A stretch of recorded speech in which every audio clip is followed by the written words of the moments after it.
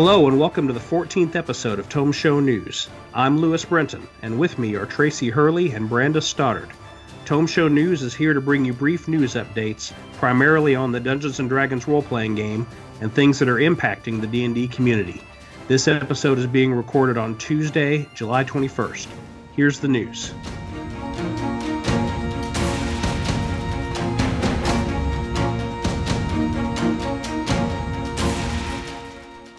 In early July, Wizards of the Coast added disclaimers to some older titles. The disclaimer reads, quote, "We recognize that some of the legacy content available on this website does not reflect the values of Dungeons & Dragons franchise today.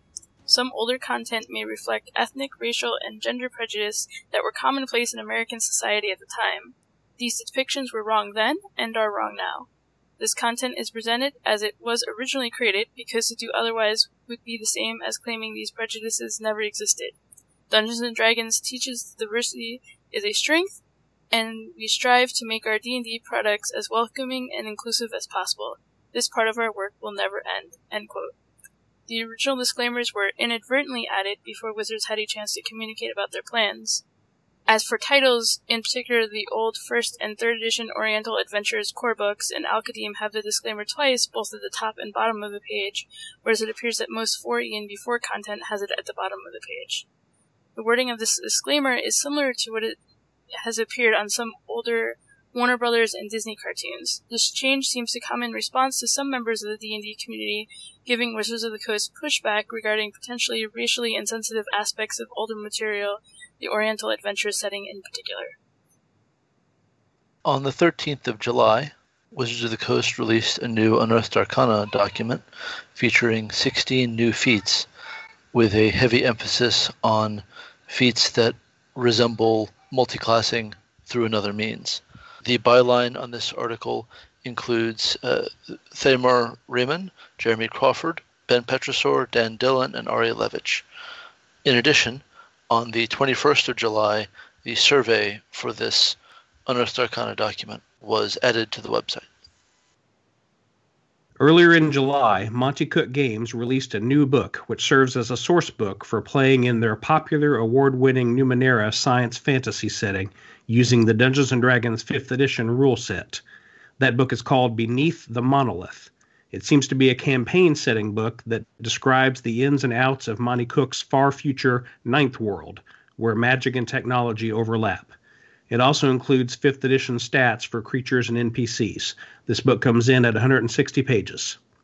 Beneath the Monolith is intended to couple with Cook Games' Arcana of the Ancients book, which was released in April. That book, weighing in at 304 pounds, serves as a reference to bring Numenera-like science fantasy elements into any D&D game.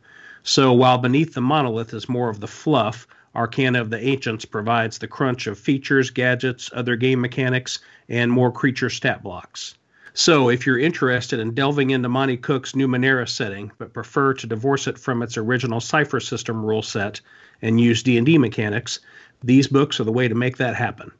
Free sample pages of Arcana of the Ancients and Beneath the Monolith are available on DriveThruRPG.com and on Monte Cook Games' website. The full products can also be purchased there. On July 3rd, Orion D. Black, also known as Dungeon Commander, announced on Twitter they are no longer with Wizards of the Coast.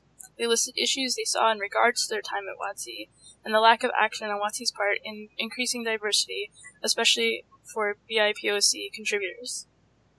Greg Tito retweeted the announcement with a comment, quote, "This should not have happened the way it did, and I'll continue to fight so it doesn't happen again.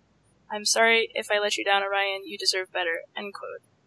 And then on July 10th, Wizards released a statement, quote, "We sincerely apologize to Orion Black for the negative experiences they had as a contractor with the D&D franchise team. Their statement is being taken seriously as an opportunity for us to improve the experiences of all those who contribute to our company and community. We're not perfect, and we know there is more work to do. The ongoing dialogue with our community is critical to make meaningful change. We remain committed to making D&D a more inclusive community by supporting voices from people of all backgrounds." End quote. Reaction to that apology was mixed, with some pushing for more concrete action. I'm sure we will hear more in the coming days. As part of the continuing effort to increase diversity and inclusion in the corporate elements of Wizards of the Coast, they announced a job opening for a diversity, equity, and inclusion senior manager. Some in the community have noted that the position calls for many years of experience in a job that has not been commonly recognized as a paid position for that long. And with that, we come to the end of another episode of Tome Show News. We're so glad that you chose to spend this time with us. We'll continue on our quest to keep you up to date on all the happenings with the game we all love and the community that surrounds it. If you have items of information that you think we should be covering on TSN, please reach out to our team, either by emailing us at thetomeshow@gmail.com or on Twitter at thetomeshow. I'm Lewis Brenton. I'm Tracy Hurley. And I'm Brandis Stoddard. Thanks for listening.